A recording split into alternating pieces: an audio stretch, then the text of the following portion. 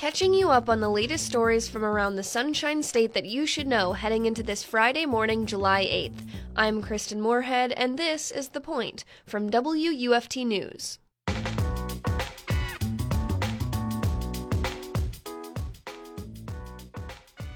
This next story includes the mention of suicide and its impact on a community. If you or someone you know is suicidal, you can reach the National Suicide Hotline at 800-273-8255. National suicide prevention hotlines are bracing for an influx of calls when the new, shorter number, 988, launches on July 16th. Many are hopeful that the number will save lives, but it's unclear whether it will effectively serve people with autism, who are more than 3 times likelier to have suicidal thoughts and behaviors, according to a research analysis. I spoke with WUFT's Report for America Corps member Katie Hyson about her story. An advocate had mentioned offhandedly that they were concerned whether, when 988 launched, whether it would unintentionally cause an increase in the use of the Baker Act on children with autism.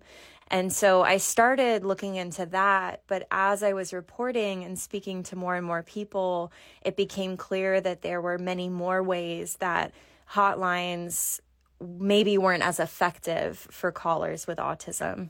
You mentioned that part of your story focuses on the Baker Act and how this new hotline number might lead to an increase in the number of detained children.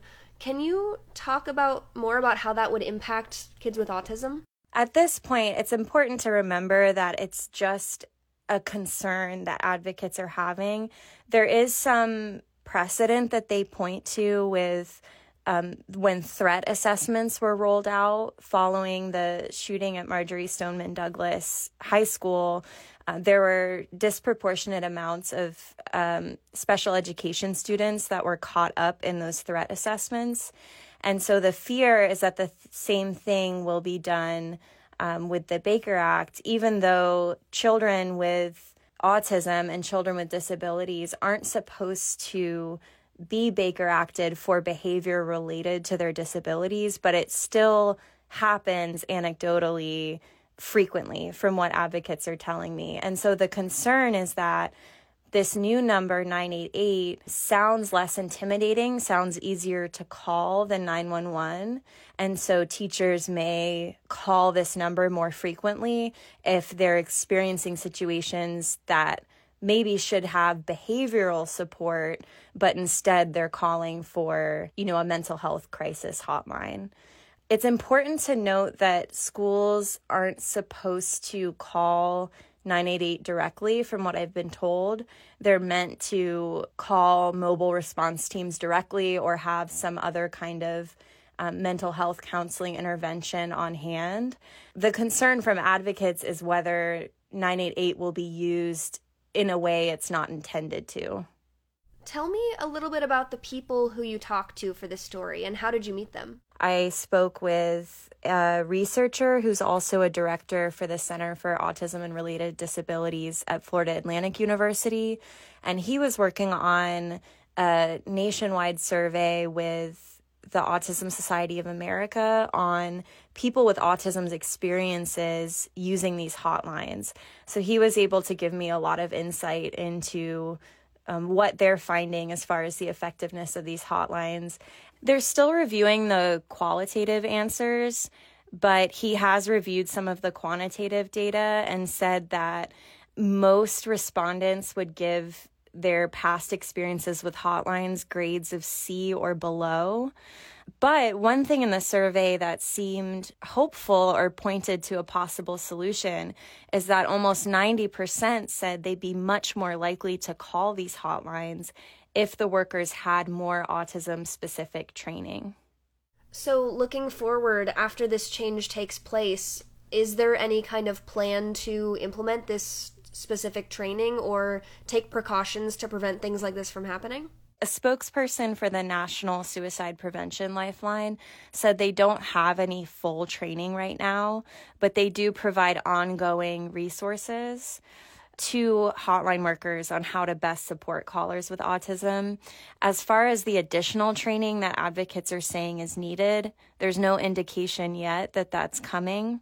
One of the challenges is that the National Lifeline has standards that call centers have to meet, but how local centers implement those standards is up to them at a local level. So standardizing autism-specific training may be challenging. Locally, the Alachua County Crisis Center said that they're wanting partners. They'd like to collaborate, and they really want feedback on what's working and what's not working for people with autism. That was WUFT's Report for America Corps member Katie Hyson talking about how the new National Suicide Hotline number might not effectively serve people with autism. Now let's get you caught up on today's top stories. Florida Public Schools exceeded expectations for grades for the 2021-2022 school year. According to News4Jax, the Florida Department of Education released school grades on Thursday. The 2021-2022 school grades mark the first full school grade data release since 2019. Every school graded F in 2019 improved its grades in 2022, including one that earned a B and 6 that earned a C. Florida is again pitted in a battle with the invasive giant African land snail. According to WUSF, over 1,000 of the invasive snails have been collected in Pasco County so far. State Agriculture Commissioner Nikki Fried says they're a clear threat because they eat over 500 species of plants and the stucco off of houses. Authorities warn people not to touch the mollusks if one is found. Instead, contact the Florida Department of Agriculture's Division of Plant Industry helpline at 1-888-397-1517. The rental housing market in Florida is among the most overvalued in the country and has among the fastest rising prices, according to a new study of rental trends. Florida Today reports that the study looked at 107 U.S. rental markets using data from April. It found that 10 of the 14 most overvalued rental markets in the country are in Florida. All 10 are overvalued by more than 13%. Subscribe to The Point newsletter, which drops the latest stories into your inbox daily at 8 a.m. Visit WUFT.org for more info. I'm Kristin Moorehead, and you've been listening to The Point from WUFT News out of the University of Florida. Have a great Friday.